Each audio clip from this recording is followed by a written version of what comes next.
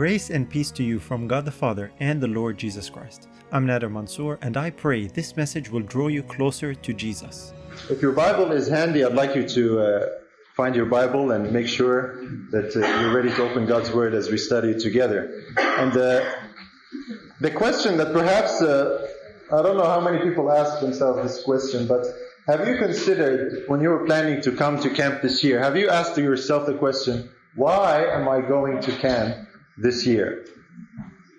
And I don't want you to answer me, but I want you to think in your mind, why is it that you wanted to come to camp? Was it to catch up with some friends, to look up some people that you haven't seen for a while, or what was the reason that you had to come to camp? And what is the right reason that we should have to come together and worship God? So just keep that in mind, because the title of our study tonight is entitled Uniting to Finish the Work. And there's something very important going on in the world today. Something so disastrous and chaotic. It is a problem that is labeled as sin in the Bible. And God has entrusted a special group of people in the last days to solve that problem if they commit all to Him. Now, this problem in the world has been going on for 6,000 years. And it is the purpose of God to end this problem through the work that He wants to do through His people. That's through you and me tonight. And so tonight we're going to look at what is it that God wants us to do in order to finish the work, and what are the parallels and types that God has given us to enable us to fulfill this mission successfully. And the best example to look at is the example of Christ. You know, in order to finish a job, in order to learn how a job is done, the best thing to do is to see someone who has done the job. And you can learn from that someone. And a good example is given to us in John chapter 17. If you take your Bibles and turn to the Gospel of John, chapter 17, and we will look at what Jesus says in those verses.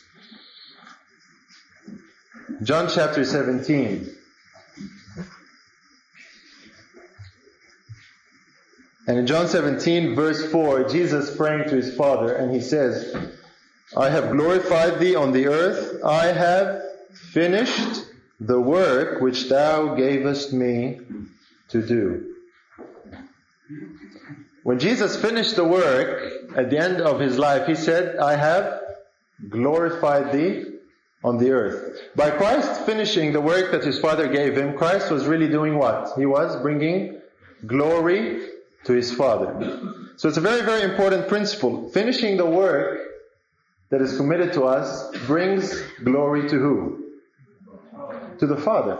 Now, this is a very important principle that many times is misunderstood. If we inverse that, maybe the impact of it will strike us a little more. If we do not finish the work, then we are really doing what? Dishonoring who? Our Father in heaven. So now it takes on a little more serious impact.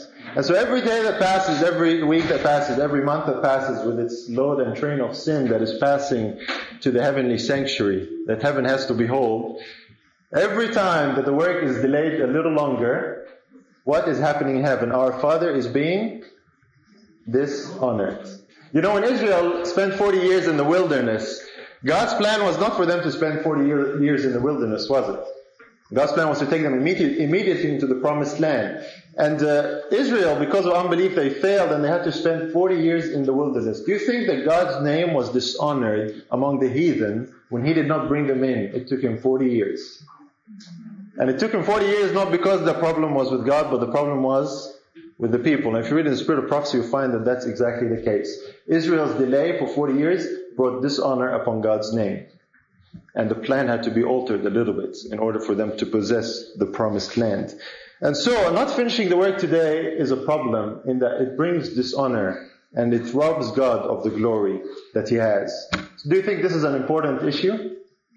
It certainly is. If we really love our Father in heaven, it is an issue that should concern us all. Now, Christ, as our example, He said He has finished the work. He has glorified His Father in heaven. So we need to ask ourselves, how did Christ finish that work? Because what He says is the principle that will help us or enable us to finish the work. And if we turn in the same chapter, just drop down a few verses, we'll come to verse 18, and we'll see what Christ says in verse 18. John chapter 17 and verse 18.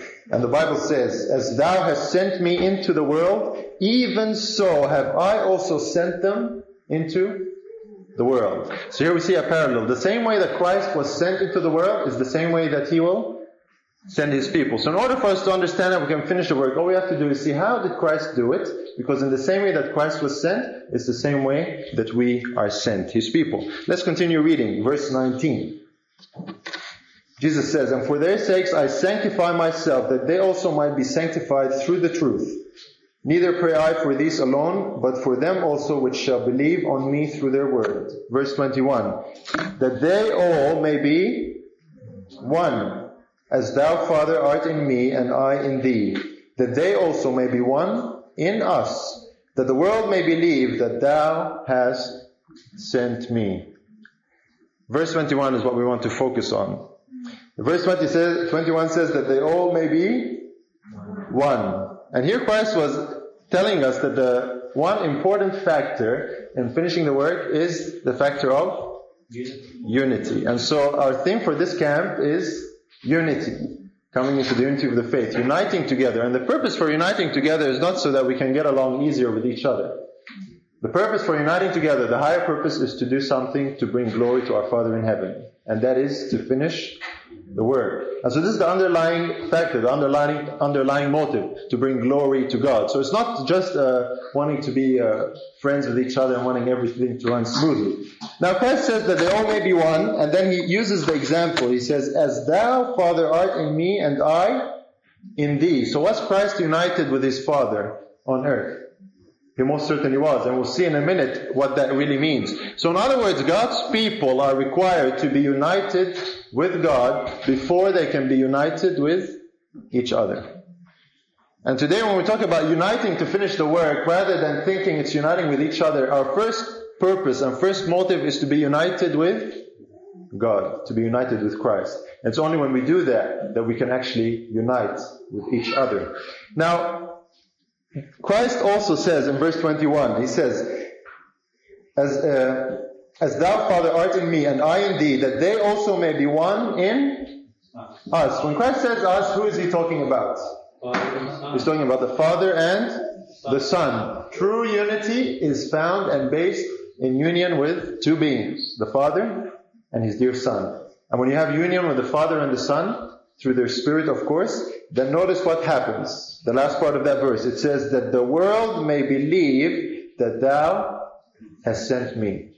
So in this verse, Christ has outlined very clearly how is it that we will capture the attention of the world. That the world will believe that truly Christ was sent from the Father is when His people are truly united. And the first principle of unity is to be united with the Father and with His Son. To be one in Christ. And when we're one in Christ, we can come together. Now it's a very important principle that Christ carried out in His life. You know, if Jesus said, "As I was sent, I've sent them as thou hast sent me," that means Christ exemplified this unity with the Father. At the end of His life, He could say, "I have glorified thee on the earth, I have actually finished the work which thou gavest me to do." So what was it about Christ being united to the Father? What does that really mean?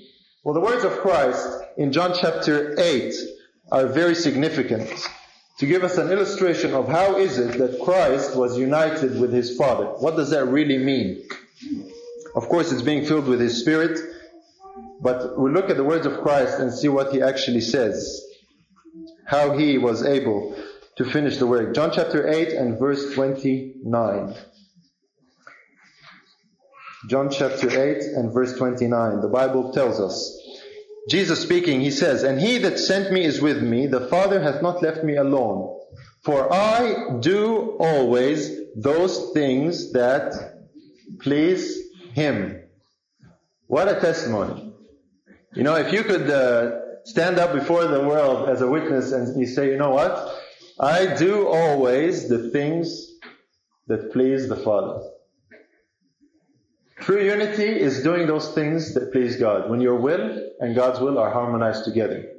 And God can say, "Do you want to know about me and about how much I love you? Why don't you look at this person's life? Or look at that person's life. Look at this sister or that brother. Look at this young child. Look at this youth. Because they do always the things that please me." This is what Christ said. This is what He meant when He said, "I was fully united with my Father." And at the end of this, Christ said, "I have finished the work." And so when God's people reach a point where they're united with God in such a way that they indeed do those things that please Him, they will be enabled to finish the work. And so, another verse that illustrates this, we don't have to turn there, but the Bible tells us about Christ. It says, I delight to do Thy will, O my God, yea, Thy law is within my heart. Christ's delight was to do His Father's will. And so Christ could say, I do always those things that please Him. This was not just said and recorded in the Bible to record a historical fact. The Holy Spirit chose to impress and inspire the writers of the Bible to record this passage for us today, because this is the type for us. This is the example that we are to seek. That when we are united with God, we will really do the things that please Him. And in order to do the things that please God, we must first understand what these things are. Let's come to 1 John and see how the Apostle John again puts it, applying the same to us. 1 John chapter 3 and verse 22. In the back of the Old Testament. 1 John chapter 3 and verse 22.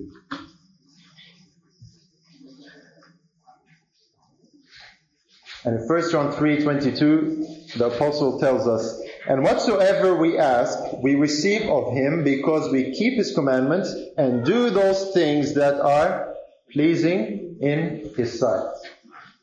Do you think John had union with Christ? He says right here, he does the things that please God. Where do you think he learned that from? From Christ, 3.5 years with Christ and onward. And it's interesting that John, in writing, he says his fellowship, really, if you look at the beginning of this book, just to illustrate the fact that we just found earlier, come to the first chapter of the same book and see who did John fellowship with in 1 John chapter 1 and verse 3.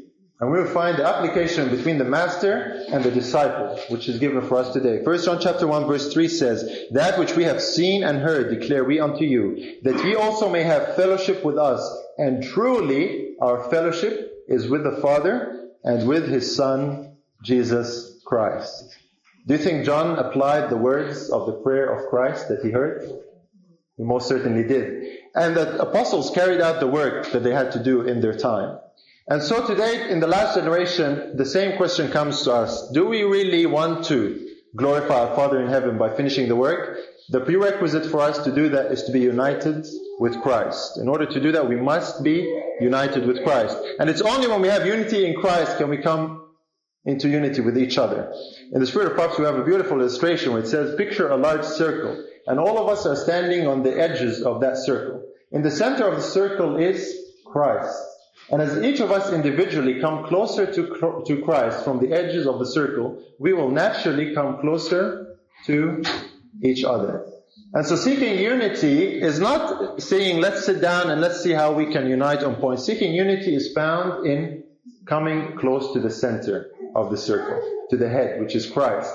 And so this, the Bible tells us, is how we glorify God. Let's have a look at John chapter 15, just to make sure that we are really on the right track. John chapter 15.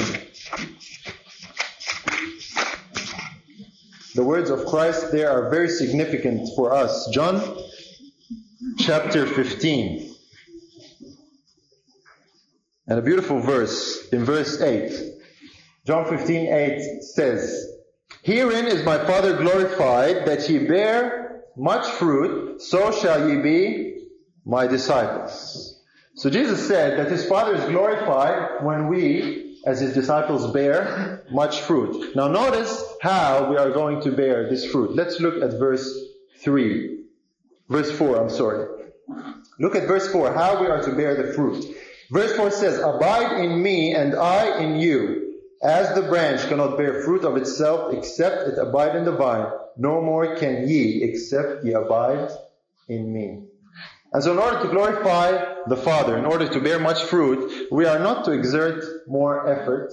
We are not to try and develop new means of outreach to the world. Christ says, without Him we can do nothing. In order to finish the work, we need to make sure that we are united with Christ. And we talk about this a lot, and we understand this many times, but we need to look a little more practically today. What does it mean to do those things that please Him? What does it mean to be united with Christ? Christ told us that I delight to do thy will, oh my God. He does always those things that please him. In order for us to understand how we can finish the work, we need to understand what is God's will for the last generation. What is it that the last generation can do that can please God, that can enable them to finish the work and glorify Him? And the answer for this is in the last Old Testament book, in Malachi, chapter 4. And the question we're asking ourselves now is this: what is God's will for the last generation that will enable them to do those things that please Him, to glorify Him, and enable them to finish the work? Malachi chapter 4 and verse 5. It tells us, "Behold, I will send you Elijah the prophet before the coming of the great and dreadful day of the Lord." Okay.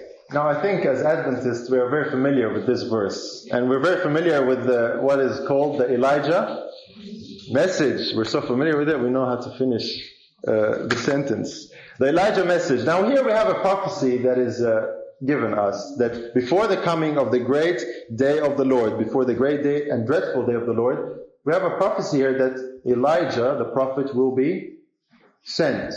Now, a lot of us are very familiar with the Elijah message, and we talk a lot about the Elijah message. But something that we need to understand very clearly is that the Elijah message is not just a message, but it's actually a living testimony.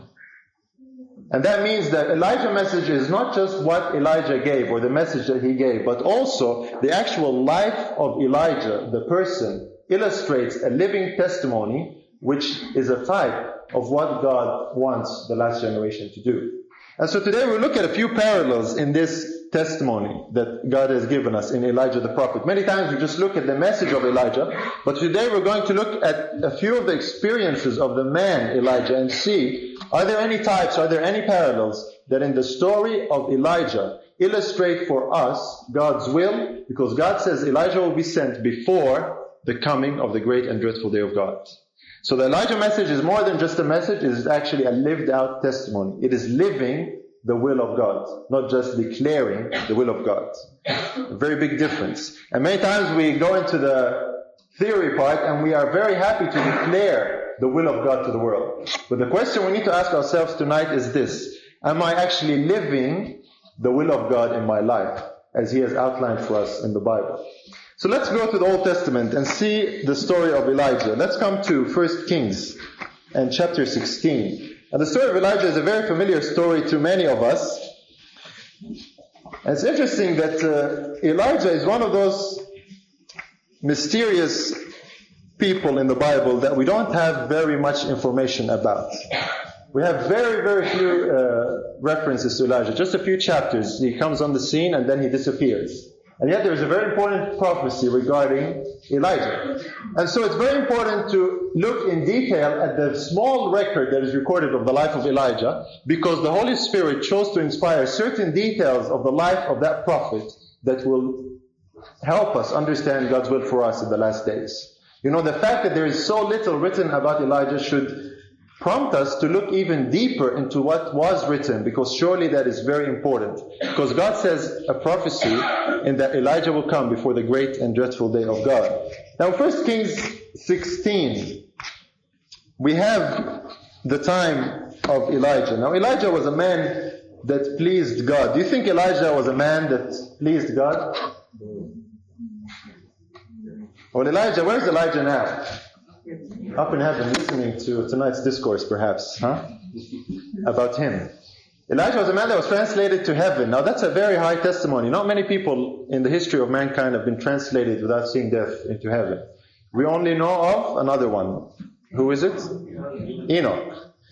But in the last days, God is preparing a generation of people that He wants to do that very special thing for. He wants to translate them into heaven without seeing death. And so Elijah stands as a type for that last generation. And the life of Elijah and the experiences of Elijah illustrate God's will for Elijah and for the last generation, so that they don't only declare God's will, but they actually live out in their lives God's will. And so as we look at some of these things, I want you to pay careful attention as we see some of the parallels that might develop as we look at the story of Elijah.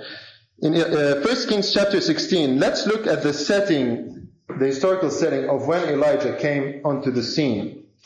1 Kings chapter 16, and we'll read verses 30 and 31. This is the background of when Elijah came on. It tells us who was king at the time. 1 Kings 16, verse 30, the Bible tells us, "And Ahab, the son of Omri, did evil in the sight of the Lord above all that were before him.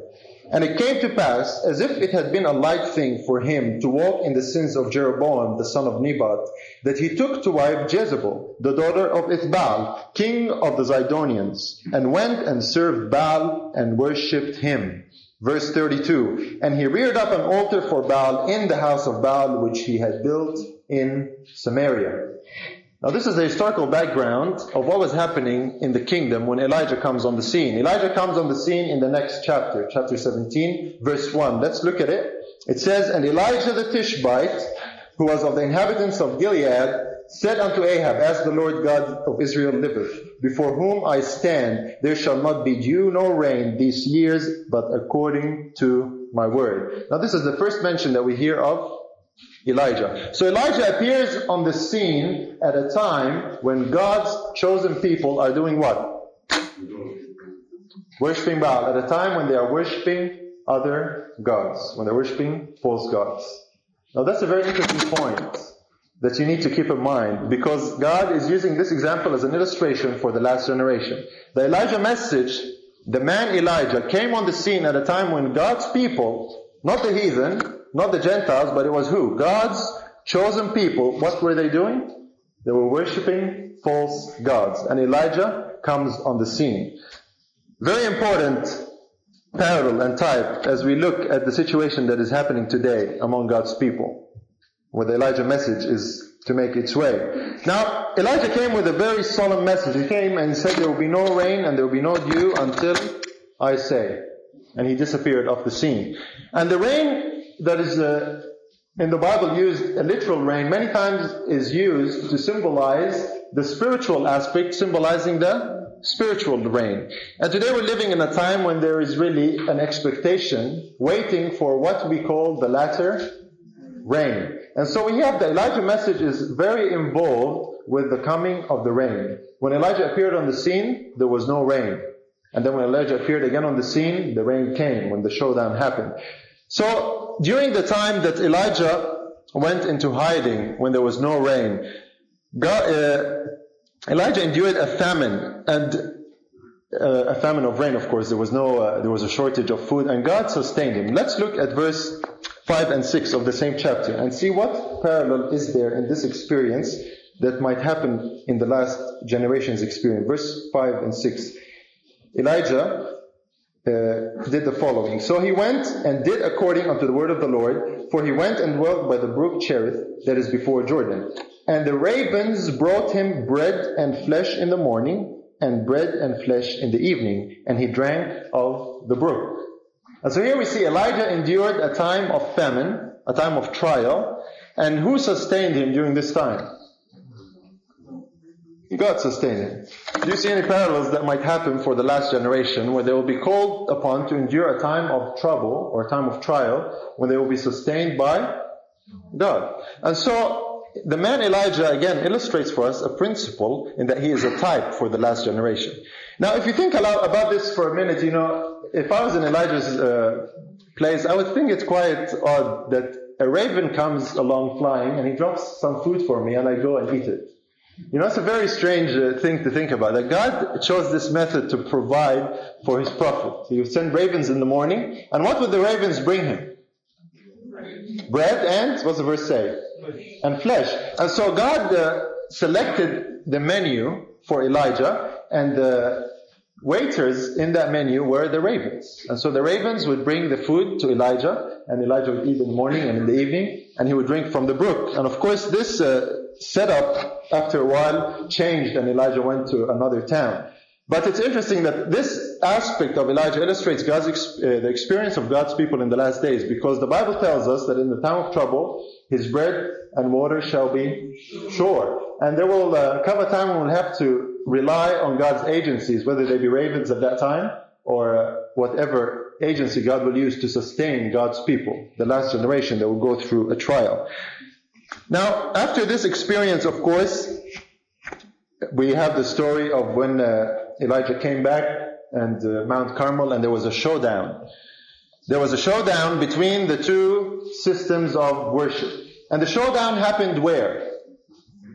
At Mount Carmel, among God's people. So the Elijah message, first of all, comes at a time when God's people are worshiping false gods.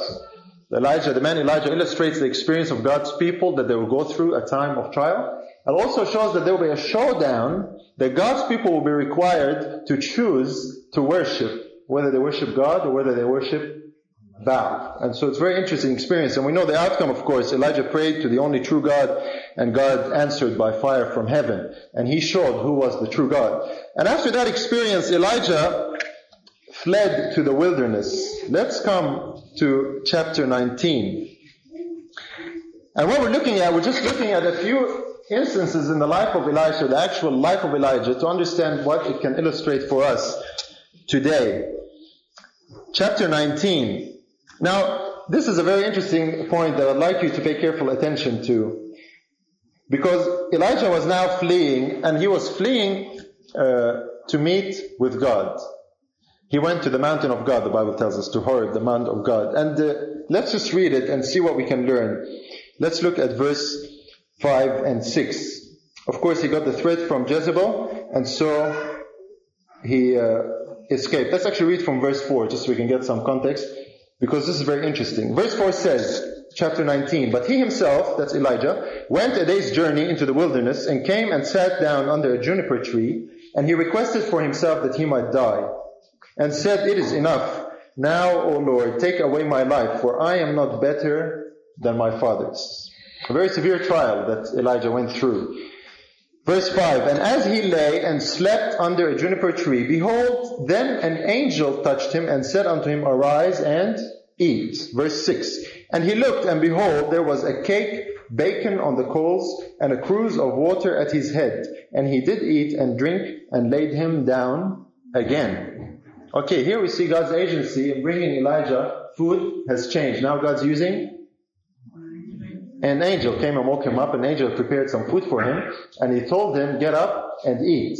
Now, do you think that would be something nice if you're out in the wilderness one day and God sends an angel and he prepares you a meal and he says, "Wake up and eat"? You know, that might very well be the experience of God's people when they're in the last days. And God tells us through the story of Elijah some of the agencies that he will use to sustain them. Now, after this happened a second time as well, of course. And let's look at verse 8. We'll read verse 7. We won't skip it. Verse 7 and 8. "And the angel of the Lord came again the second time and touched him and said, 'Arise and eat, because the journey is too great for thee.' And he arose and did eat and drink, and went in the strength of that meat 40 days and 40 nights unto Horeb, the mount of God." So Elijah was going to meet with God. And what better place to meet with God than to go to the mountain of God? Now, what's special about this mountain, Mount Horeb? The mountain of God. Okay, do we know anything about the mountain of God? Why is it called the mountain of God? Yes, the law was given. This is the mountain where the law of God was proclaimed. And so, what a safe place to go and run and escape to meet with God. Now, it's interesting that when Elijah was coming to meet with God, you notice that his menu, his diet, was actually changed by God. It was actually changed from the time that he was in the famine of rain, and then it now changed, became something else. What did he eat when the ravens brought him food? Flesh and bread. Now we see God. Now, it was God that gave him that diet at the time, was it not? Yes. Now God changes his diet. Just at the time when Elijah is coming to meet with God, he changes his diet. His diet now becomes what? Cake and bread. So what got dropped out? The flesh. Do you think that's an interesting parallel at all for the last generation? Do you think it's significant? It tells us something, that the last generation will have a special diet as they carry out the Elijah message. A very important principle, that before meeting with God, God changed Elijah's diet. And it's interesting that this Elijah later on was translated to heaven. And the same thing will happen to the last generation, where they will actually meet with God. God will also give them instruction about dietary requirements. That is, they will have a very special diet. And the question you need to ask yourself today is this: Are we just proclaiming the Elijah message, or are we actually living the Elijah message in our lives? Now, of course, we know that Elijah was later translated. We don't have to go there. And Elijah is in heaven right now. Now, it's interesting what Elijah did. When he ate this food, the Bible says he fasted for how long? 40 days. For 40 days. He went in the strength of that meat for that food, that is, for 40 days. Do you think that's a significant detail that is recorded for us here? Now, what does it mean to fast for 40 days? Okay, we have a few mixed. I didn't hear any answers. They're all at once. You can speak up. You can answer. What would it mean to fast for 40 days? Yes, it's no food. What's the symbol for that? What would that symbolize? Okay, we have a few good answers. Gethsemane, the temptation. That's true. We're going to come to that. But refraining yourself from food, what are you denying? You're denying your appetite, yourself, particularly that part of self which we call the appetite. And so here we see that Elijah practiced what is called appetite control. There was a miracle, of course, but God did that miracle for Elijah to illustrate a principle for the last generation. That the last generation are going to have control over their appetite. Do you think appetite is an important thing to overcome and conquer? It most certainly is, because Eve was tempted on what point? Appetite. And the first temptation of Christ was over appetite. And don't think that the last generation are going to be victims of their appetites. They won't be. They won't be able to finish the work until they actually fulfill the type in Elijah that we're looking at. So the fasting for 40 days and the 40 nights, of course, is an illustration of what the last generation will do. There will be overcomers over appetite. And not only is it appetite, Elijah was fasting in what place? What part of the country was he at that time?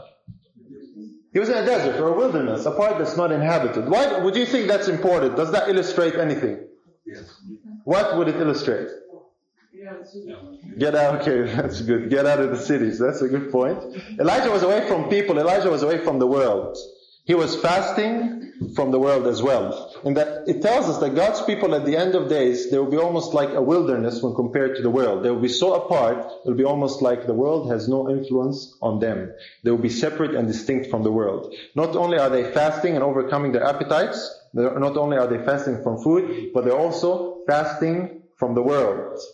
So the question you need to ask yourself is, am I fasting from the world, or am I feasting with the world?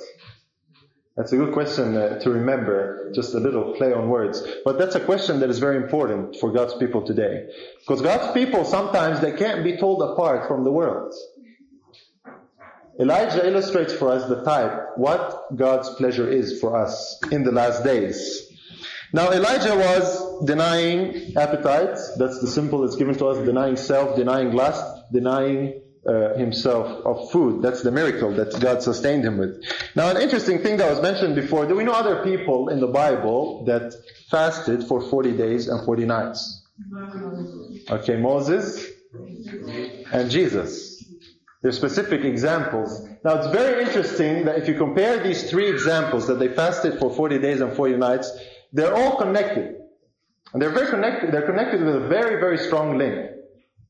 Moses was fasting for 40 days and 40 nights when what event was taking place? Okay, where was Moses when he fasted 40 days and 40 nights? Same place Elijah is going to. And Moses was receiving from God the 10 Commandments. So when Moses was receiving the 10 Commandments from God, he fasted for 40 days. When Elijah was going to the mountain of God, where the 10 Commandments were given, he fasted for 40 days. Now we also said Christ was fasting. Christ was fasting for 40 days in the wilderness, and he was tempted, and his temptations were to prove whether he would substantiate and uphold God's law, or whether he would fail. So we see the three instances are very connected. The fasting for 40 days has to do with the law of God. Moses fasted on the mountain of God, receiving the 10 Commandments. Elijah going to the mountain where the 10 Commandments were given. And Jesus fasted for 40 days and 40 nights to uphold the law of God. Now it's very interesting that these three individuals, Moses, Elijah, and Jesus, who fasted for 40 days to uphold the law of God, all three met together on the Mount of Transfiguration. Isn't that interesting? And all three are alive now God in heaven above involved in what is taking place in the most holy place. What we call the investigative judgment, which has to do with, what's the standard in investigative judgment? The law of God. So God is telling the last generation a very important message in the details of Elijah's life.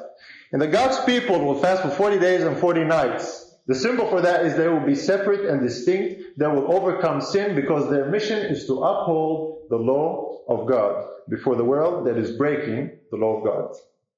Very, very important principle. And it's interesting that Christ was where we started the study tonight. Christ said, I have finished the work. And he actually literally fasted for 40 days and 40 nights just like Elijah.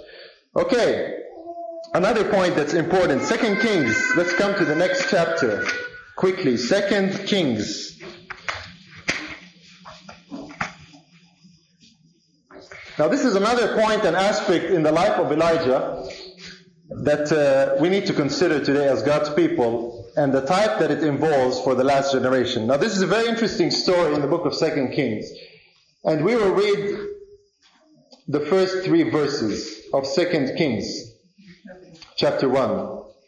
Thank you. 2 Kings chapter 1, first 3 verses. It says, Then Moab rebelled against Israel after the death of Ahab. And Ahaziah fell through a lattice in his upper chamber that was in Samaria, and was sick. And he sent messengers and said unto them, Go inquire of Baal-zebub, the god of Ekron, whether I shall recover of this disease. Verse 3, But the angel of the Lord said to Elijah the Tishbite, Arise, go to meet the messengers of the king of Samaria, and say unto them, Is it not because there is not a God in Israel that you go to inquire of Beelzebub, the god of Ekron? A very important point that comes out in this story. Elijah came to God's people again at a time when God's professed people were seeking for wellness elsewhere from where God told them to seek. The king of Samaria here, Ahaziah, was seeking for wellness and assurance of wellness from the gods of the other nations, and disregarding God's instruction. And Elijah gave him a very strong rebuke. He told him, Is it because there is no God in Israel that you're going to seek of the gods of Ekron? Now there's a very important parallel for this, for God's people in the last generation. You know, God's people always are tempted to look over the fence and seek for health and wellness through the ways of the world. And the Elijah message comes to reprove that among God's people, that they are to return to the instruction that God has given them. The Elijah message has in it aspects of medical missionary work. A call to what we believe today, the medical missionary work, is the right arm of the gospel. And so the Elijah message comes at a time when God's people are actually neglecting that aspect. They are seeking for health and wellness among the other nations. And today we see that very clearly is happening. And we don't need to illustrate that by examples, I'm sure.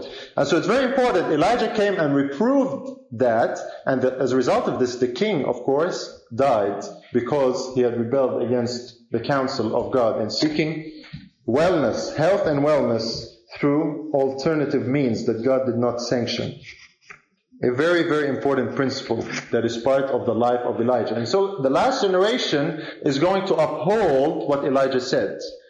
They will uphold God's ways and God's methods of wellness and health, not the methods that are promoted by the others. Very, very important principle of Elijah. Let's look at another one. Same chapter. 2 Kings chapter 1. We'll go back again to Elijah.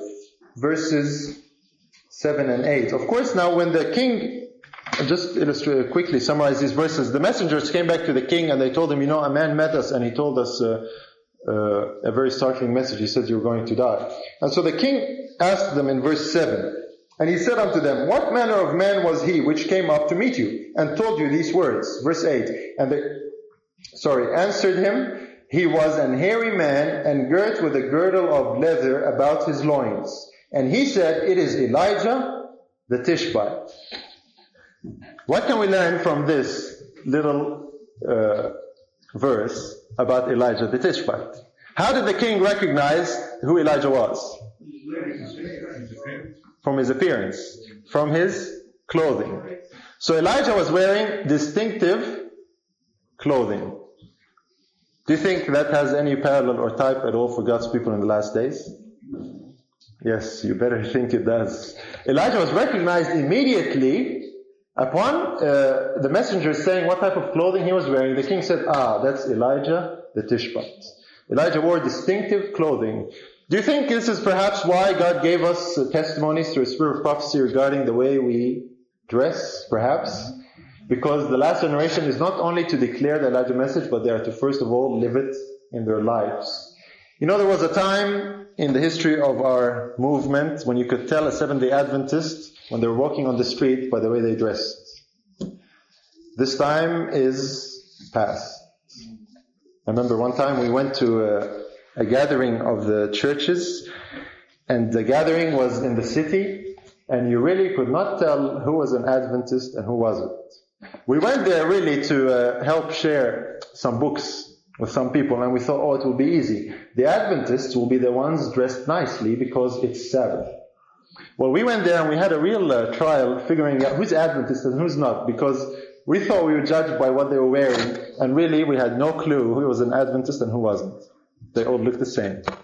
Now God's people are told through the story of Elijah, through the life of Elijah, that in the last days, God's people will have a distinctive dress. They will have a distinctive way in which they appear. Now that's not to say that God's people have to look as odd as possible in order to distinguish themselves from the world. But all God's people have to do is follow the instruction that has been given to us in order to understand what God's will for us. If we truly desire to do those things that please Him. This is what we're looking at in the story of Elijah. Now let's come to 1 John chapter 2 and see how the apostle gives us a spiritual application of some of these things. Why is God giving us these lessons in Elijah? 1 John chapter 2 and verse 15.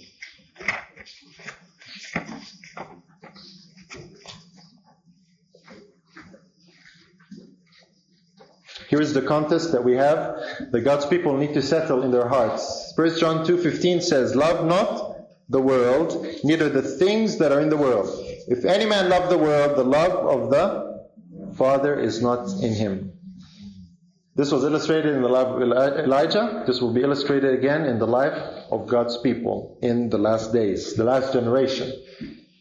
So far we haven't really done anything except look at the life of Elijah. We haven't even touched on the Elijah message yet. And it's very important to understand that the Elijah message is more than just a message that is said. It is actually a message that is lived.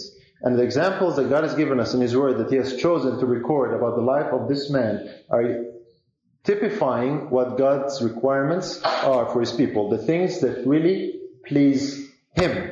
Now, there's another illustration for this in the life of another man. Let's come to Matthew chapter 17, just to see if what we are saying is true.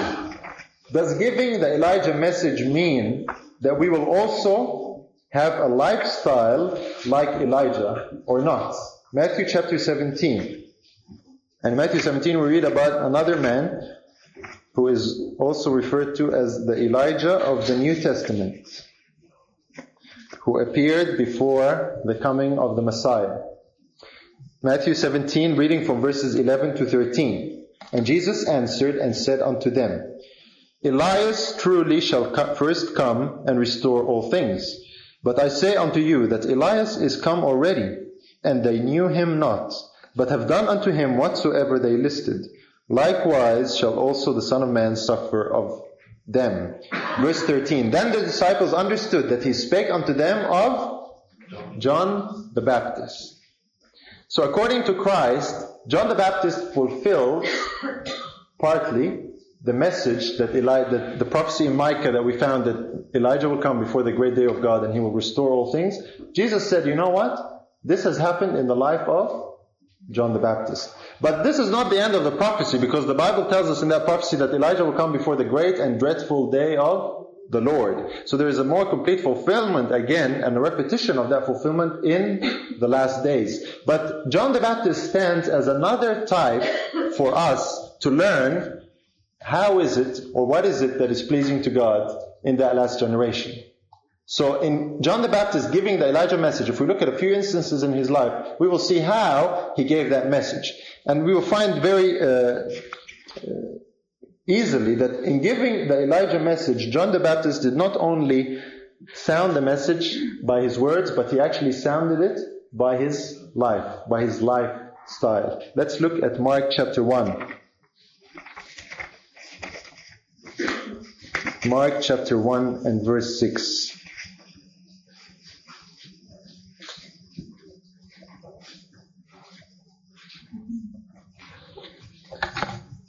Mark chapter 1 and verse 6. And notice what details the Bible chooses to record for us in order to understand what God's will for us in the last days is. Mark 1:6 says, "And John was clothed with camel's hair and with a girdle of a skin about his loins." Does that sound familiar? "And he did eat locusts and wild honey." So here the Bible records for us that John the Baptist had a distinctive dress, and he also had a distinctive diet. Now it's interesting to note that John the Baptist was actually a vegetarian. Did you know that? Well, 3 nods, that's good. A few people knew that. So John the Baptist not only gave the Elijah message, he actually lived it. And Jesus said he fulfilled that prophecy. So it's only when God's people in the last days actually live the Elijah message, carry it out first in their lives, and they can only do that if they're united with Christ and have an understanding of His will. Only then will they be qualified to be able to carry out what the Elijah message says in order to take it to the church and to the world. And the Elijah message definitely goes to the church because Elijah was first sent to God's professed people at the time. So John wore distinctive clothing. Where did John live? In the wilderness. It didn't say that verse, but we don't have to turn to another verse. We know John lived in the wilderness. Another example and a type in that he carried out in his life. In order to give the Elijah message, he actually practiced it in his life. He lived in the wilderness. You see, these things are recorded for us not as facts that we can learn about these men. These things are recorded for us for a reason. These are types that are given for us to reveal to us God's will and what is pleasing to Him. If we really love Him and want to do those things that are pleasing to Him. And so, John in conduct, in life, in dress, and in diet, he lived out the Elijah message. Now let's see what was it that John said. John chapter 1. We'll see what John the Baptist said as recorded by the disciple John in the Gospel of John chapter 1. Verses 22 and 23. John chapter 1 verses 22 and 23. Now notice what John answered when he was asked. And what else he said. John chapter 1 verse 22 says, "Then said they unto him, Who art thou?" This is the Pharisees asking John the Baptist, "Who are you? That we may give an answer to them that sent us. What sayest thou of thyself?" Verse 23, he said, "I am the voice of one crying in the wilderness, make straight the way of the Lord, as did the prophet Isaiah." So when John was asked who he was, he quoted a passage from Isaiah. Now notice what else John says. Drop down to verse 29. "The next day," verse 29, "John seeth Jesus coming unto him, and saith, Behold, the Lamb of God, which taketh away the sin of the world." So John's message, he said, "I am the one, a voice of one crying in the wilderness, prepare the way of God." And then he said, "Behold, the Lamb of God." Now, where did John quote from when he said, "the voice of one crying in the wilderness"? He said Isaiah, specifically in chapter 40. Let's go to Isaiah 40 and see that message that is recorded in the Old Testament that John preached, which we are told. We'll just go to Isaiah 40 and then we'll just summarize what we're trying to say. Isaiah chapter 40. Now Jesus said that John the Baptist fulfilled the coming of Elijah. In part, there's another fulfillment for us in the last days. But John the Baptist, in fulfilling the message of Elijah, we saw that he has lived the life of Elijah, and the message that he preached he was quoting from Isaiah chapter 40, and he also said, "Behold, the Lamb of God, which taketh away the sin of the world." In other words, did John the Baptist preach the Elijah message? He must have, because Christ said John was a fulfillment of the coming of Elijah. So in looking at what John the Baptist preached, we also get a glimpse into what the Elijah message is about. And John, when he answered his questioners what he was, he said that he was quoting from Isaiah. He said, "Prepare the way of the Lord." Let's look at Isaiah and see what is it about Isaiah that can give us insight into the Elijah message. Isaiah chapter 40. Let's look at verse 9 and 10. Let's actually look at verse 3 before we read 9 and 10. Verse 3 says, "The voice of him that crieth in the wilderness, prepare ye the way of the Lord, make straight in the desert a highway for our God." So this is the passage that John was quoting. Now let's look at verse 9 and 10 and see what message is given there. It says, "O Zion that bringest good tidings, get thee up into the high mountain. O Jerusalem that bringest good tidings, lift up thy voice with strength.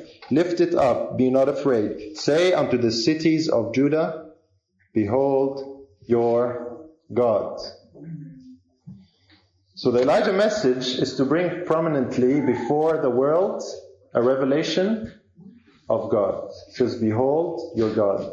When the Elijah message says, "Behold your God," it doesn't only say it in words, but it also says it in deed.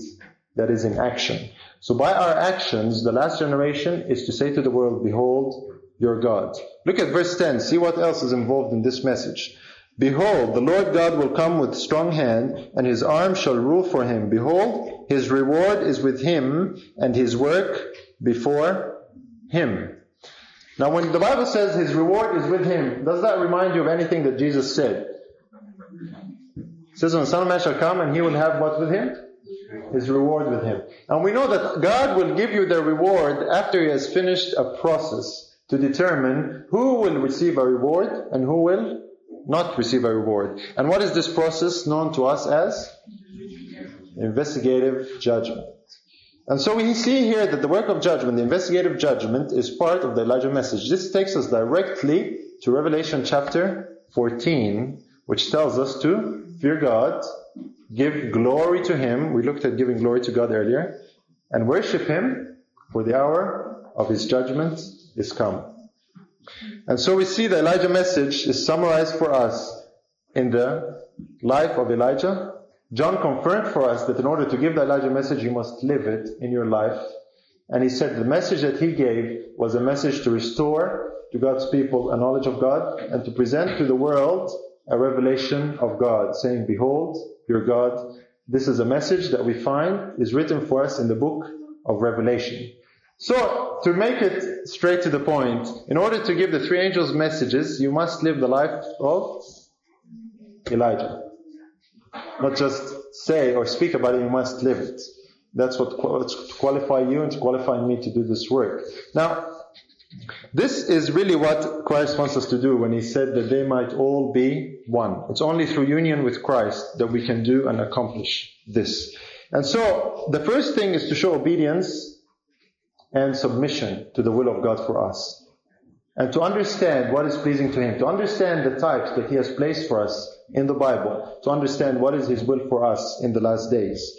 And until we do that, until we actually personally and individually unite with Christ on our individual level, we will not be able to unite with each other. So the first step to seek in union with each other is to unite with Christ. And to unite with Christ, as Jesus said, "I do the things that please the Father," we do the things that please Christ.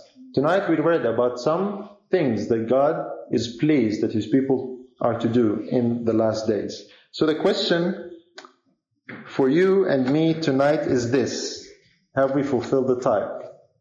Are you living the life that we read about today? Have you made that decision? Have you made that commitment in your life? Because God is calling each and every one of us today to be an Elijah. Because God's desire is to finish the work. And we looked at the principles of how that is to happen. Only union with Christ and fulfilling that which is pleasing to him.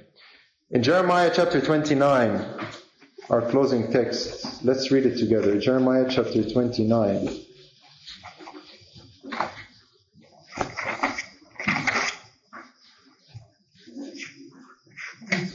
God, many times we shrink back when we think about that. God wants you and me. He's calling us to be like Elijah.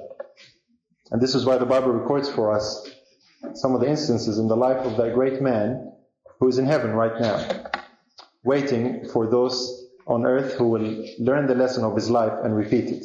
Many times we think, oh, not me, maybe someone else. I don't think I'm fit. But the Bible gives us a beautiful promise here in Jeremiah 29.